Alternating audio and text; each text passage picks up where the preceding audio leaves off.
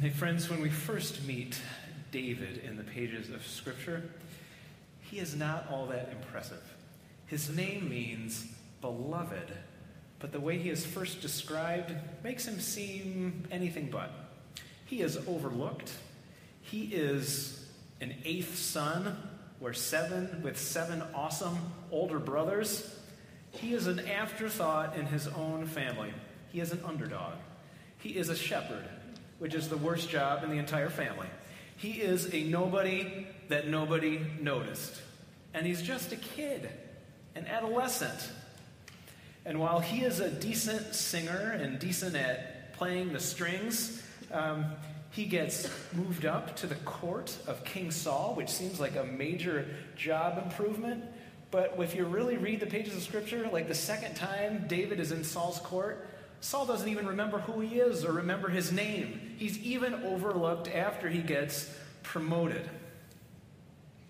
But there is something very unique about David, even as a young man.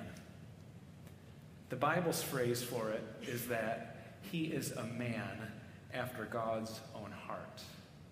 We might say that he has a different or unique perspective or connection with God. His way of looking at and connecting with God is somehow different than what anybody else in these stories has going on.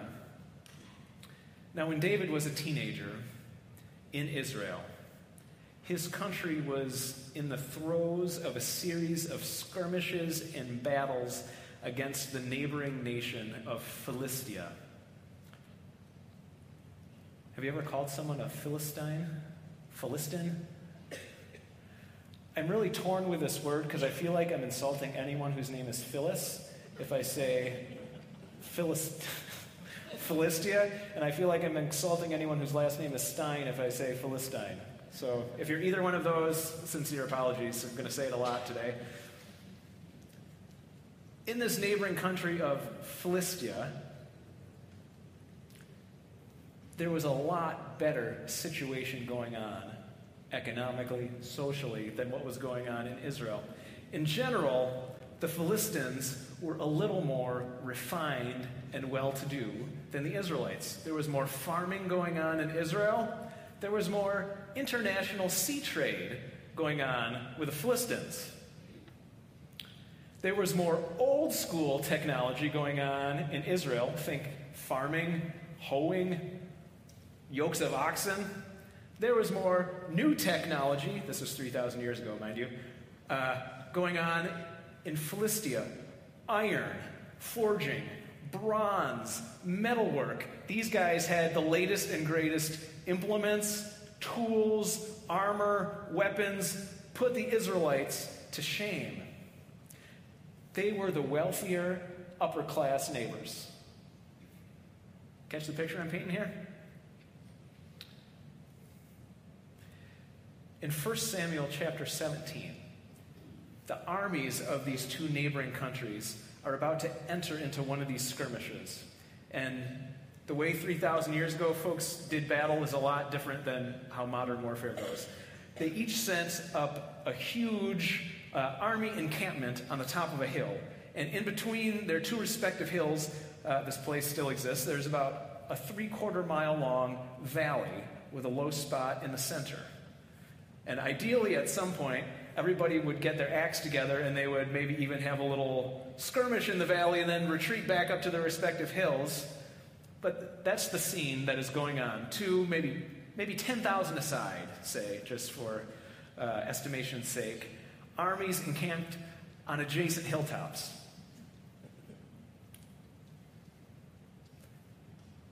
But the Philistines had a secret weapon. What was not secret was their superior chariots, their superior swords, their superior spears. Everybody knew that. But their secret weapon was this individual named Goliath. And every morning and every evening, Goliath would walk out from the top of his country's camp, walk down to the bottom of the valley, lift up his voice, and yell at the Israelite army on their hilltop. And here is what he said. If it's in yellow, it's yours to read. I'm making you guys the bad guys, okay? You're Goliath. It's not on me. Goliath stood and shouted to the ranks of Israel, "Why do you come out and..." Okay, hold on. I mentioned he was a really bad guy, right? And he's 9 foot tall, so really loud. Kids, if you want to cup your hands, you can from the top. "Why do you come out and line up for battle? Am I not a Philistine? And are you not the servants of Saul? Choose a man and have him come down to me. If he is able to fight and kill me, we will become your subjects. But if I overcome him and kill him, you will become our subjects and serve us." He's a bad, bad man. So every day, Goliath screams half a mile up the hill, and 10,000 soldiers can hear him. This guy's got a big voice. "Here's the deal, people. Let's not fight 10,000 against 10,000. Let's go winner take all. Just send somebody down, and whoever wins, wins it all." This is also generally not how we do things these days, right? We call this single combat, classically. Winner take all. This is Game of Thrones style, if you watch that show. This is Pokemon style, if you play Pokemon.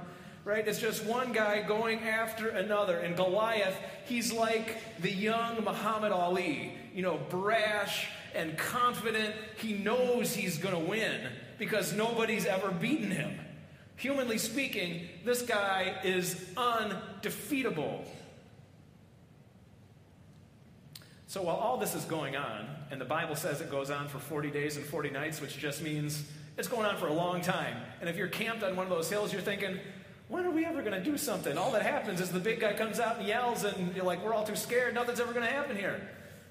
While this is going on, the armies are just idling day after day. Nobody is going to fight this guy. And David's older brothers are part of the Israelite army. And David's dad elects David to drive the official Israeli food truck day after day. He gets promoted from shepherd to food truck driver. Okay, this is a promotion. The Bible says very clearly, David was to bring his brothers loaves of bread and raisins and wheels of cheese. I love that detail. Wheels of cheese David was bringing to his brothers encamped on that hilltop. Now, one of these days, when David was running the food trolley back and forth, he happened to arrive just as Goliath was doing his daily spiel. And he wonders, what is going on? So we continue with the story. This time, you all are going to be the Israelites. Okay? You're moving up in the world? Now, the Israelites had been saying this. "Do you see how this man keeps coming out? He comes out to defy Israel. The king will give great wealth to the man who kills him. He will also give him his daughter in marriage and will exempt his family from taxes in Israel." I love some of the details in the Bible.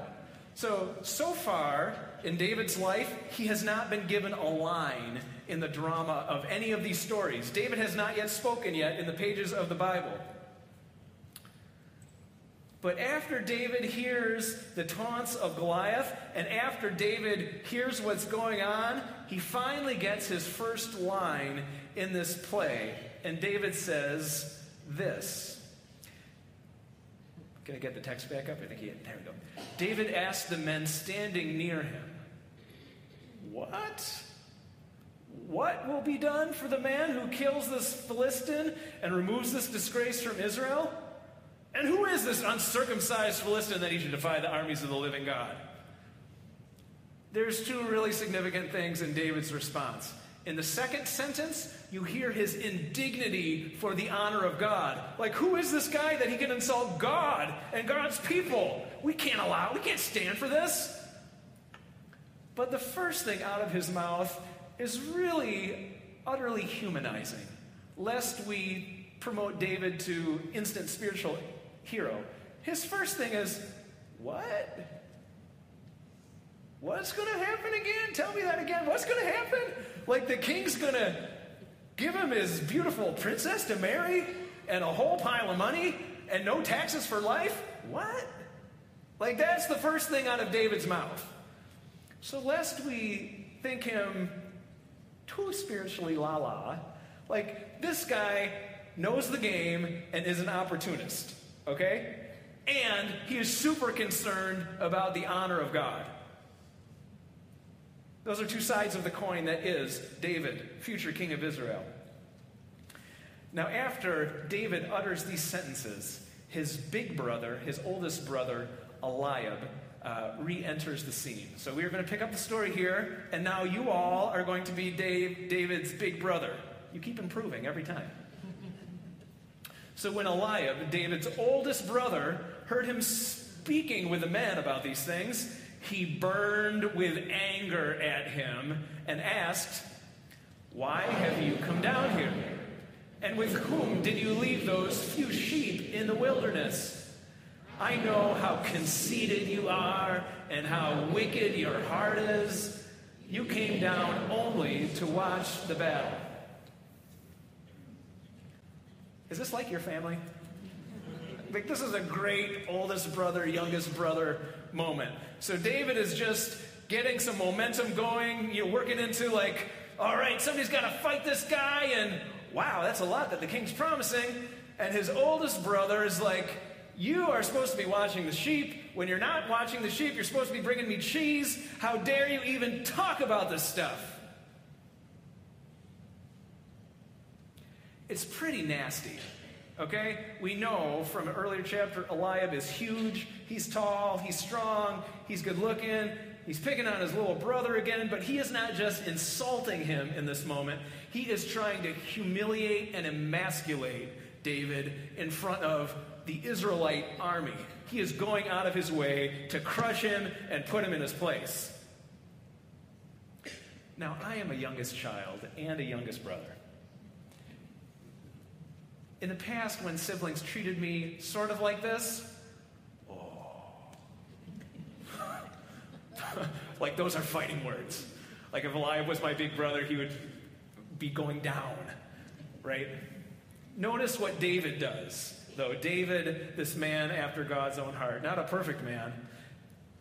"Now what have I done?" said David.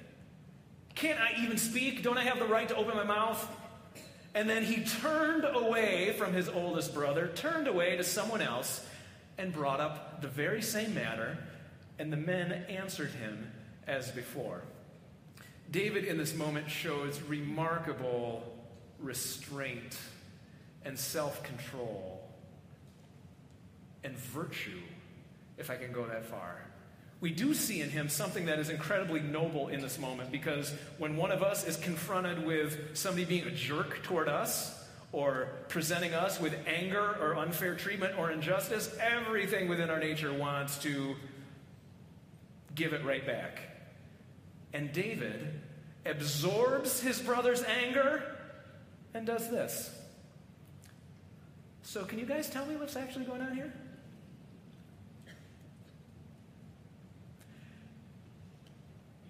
And this, in the context of this story, though David is not perfect, is a remarkable illustration of being a person after God's own heart. Because with all the trouble of the world, with all the grief, with all the uncertainties of this life, God does not put himself in a posture to simply fight us back because we have sin. But he turns away from our sin. He absorbs our sin and tries to get all of us to move on with him to something better. Friends, sometime this week, someone will be a jerk to you. Sometime this week, someone will be angry and unfair to you. And we will all face a moment like this. And by God's grace, you'll remember this moment and find a way to absorb and move on.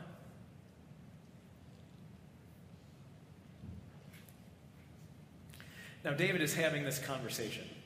I think it's a conversation that nobody else in the whole Israelite army had the chutzpah to have. right? It's this young kid, this adolescent, who has the courage to have this conversation. So the story continues. What David said, this remarkable conversation, was overheard and then reported to King Saul. So King Saul sent for him. And David said to Saul, "Let no one lose heart on account of this Philistine. Your servant, me, the kid, will go and fight him." You are now promoted to king of Israel, people. And then Saul replied, "You are not able to go out against this Philistine and fight him. You're only a young man, and he has been a warrior from his youth." But David said to Saul, "Your servant has been keeping his father's sheep. Yes, I'm a shepherd. But when a lion or bear came and carried off the sheep from the flock, I went after it, struck it, and rescued the sheep from its mouth. And when it turned on me, I seized it by its hair and struck it and killed it." This is awesome. "Your servant has killed both a lion and a bear, and this uncircumcised Philistine will be like one of them because," here's the reason, "because he has defied the armies of the living God, and the Lord, who rescued me from the paw of the lion and the paw of the bear, will rescue me from the hand of this Philistine." And Saul said to David, "Go, and the Lord be with you." So to sum up this conversation, it's something like this. King Saul says, "Aye, you can't do it, laddie." And David says, "I can." And King Saul heaves a giant sigh of relief because finally there's someone to do this, which comes out as, "God bless you," but really means, "I would never do this. Good luck."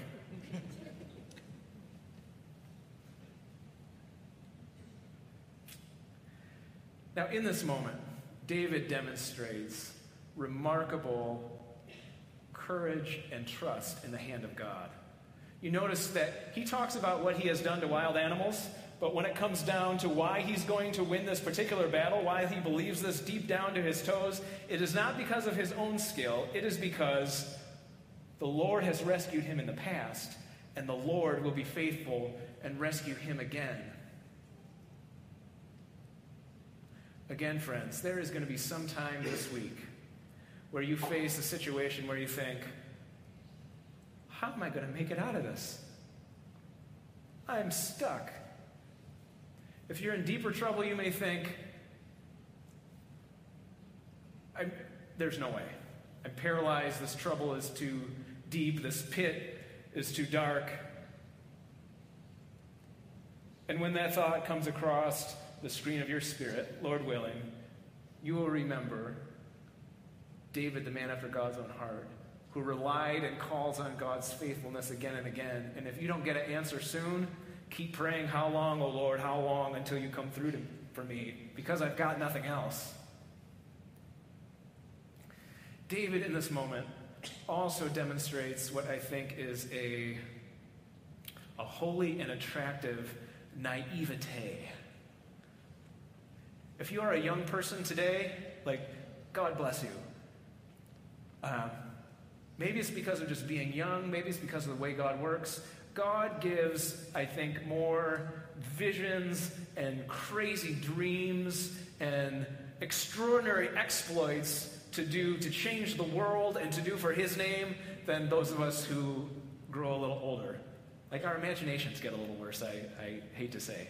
The Holy Spirit can do anything, but I'm getting dumber by the day. Okay? If you're a young person here today, maybe God is starting to whisper something in your ear that seems utterly crazy and too big to be possible. But if you hear a whisper, with God, all things are possible. My wife Sarah and I got married when we were 19. I like to say all these years later that we were just dumb enough to make it work. Right? It's not that we had it figured out that we're still married. It's just because we were young and naive and had this dream. And we've been pursuing it ever since. When I was 19 years old, with several friends, I was part of starting a church. We had no idea what we were doing. No idea. Did I mention we had no idea what we were doing? 25 years later, this church still exists and is doing great good. And it's not because we were geniuses. It's just that God gave us a dream and we had this holy and blessed naivete to keep at it for a few years and then to figure out how to hand it off to some more young people. So please, if you're 12 years old today, if you're 18 years old today, if you're 24 years old today, very possibly, I'm 100% sure of it, that within this room, the Holy Spirit right now is whispering things that only you can be the partner and companion with God's Spirit to do. So if that's you, come on.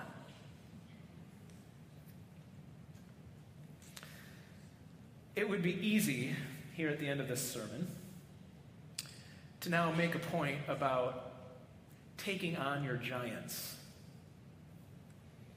But in the end, I don't think that's why this particular story is in the Bible. I mean, we all do have giant problems to face. No doubt about that. We could muse about how David was an underdog, a young person facing long odds, and we're all facing long odds, at least in some situation in our life right now. Totally true.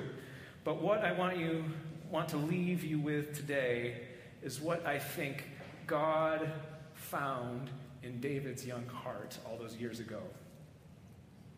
And it's, I think at the end of the day, a matter of perspective. See, when everyone else looked at that Philistine army and looked up at this 9-foot-tall giant, that was their perspective, and they couldn't achieve a vision that extended beyond this massive man and his massive army. But David alone was able to achieve a godly perspective that saw over and beyond and past to something infinitely greater and better and stronger. In short, David saw the presence of God. And the presence of God makes even a 9-foot dude look like a very tiny person. There is a book about art criticism called The Vision and the Vow by a man named Peter Grieg. And he tells about a particular painting by an Italian Renaissance master named Filippino Lippi. Not the most famous painter ever, but this man, Lippi, has great works in museums all around the world. One of Lippi's paintings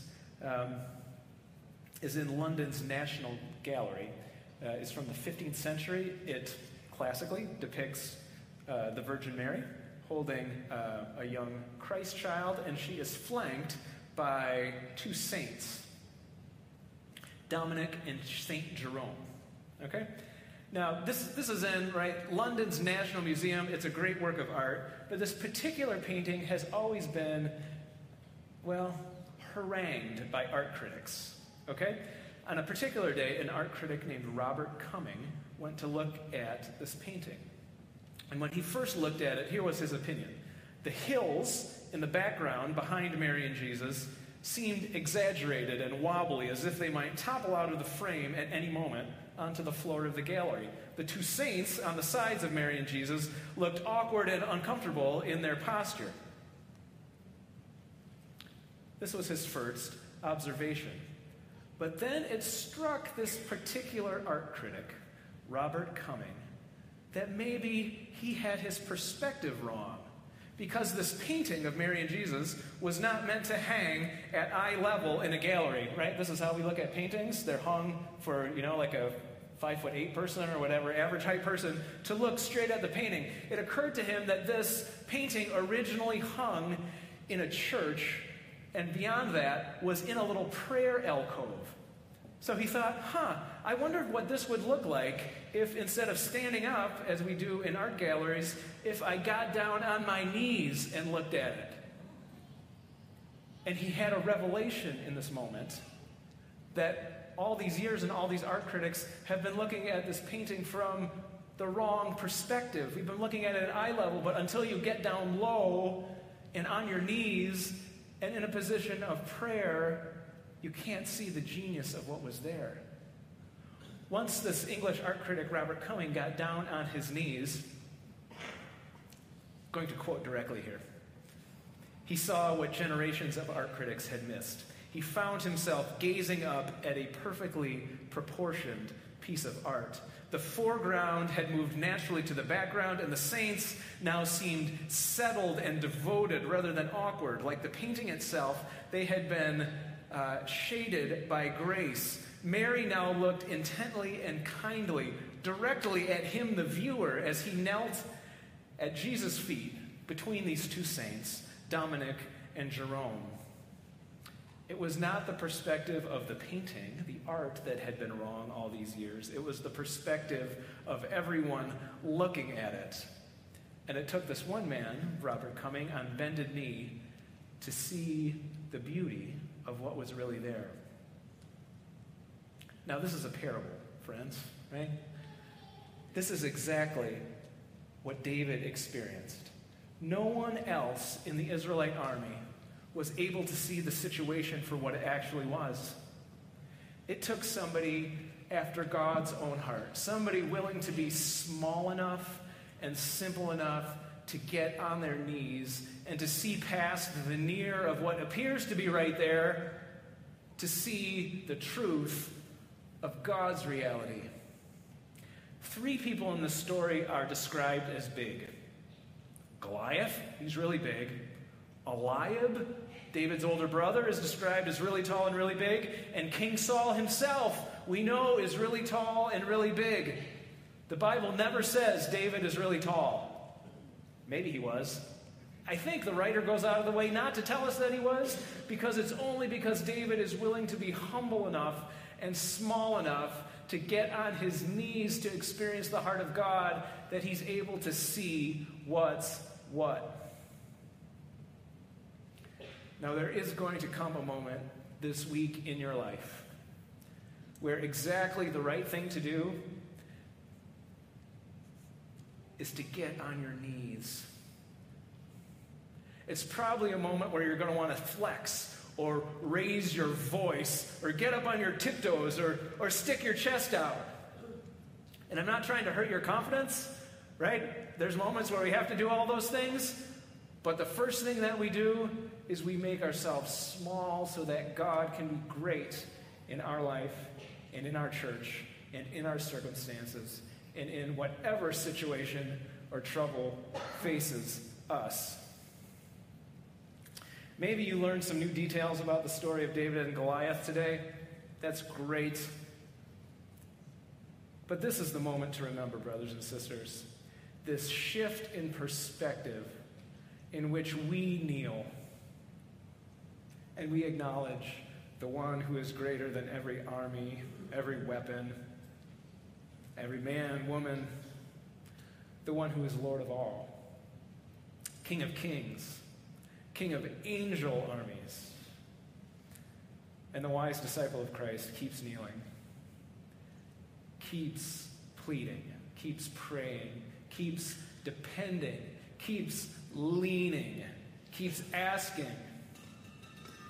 Real strength, brothers and sisters, is found in this perspective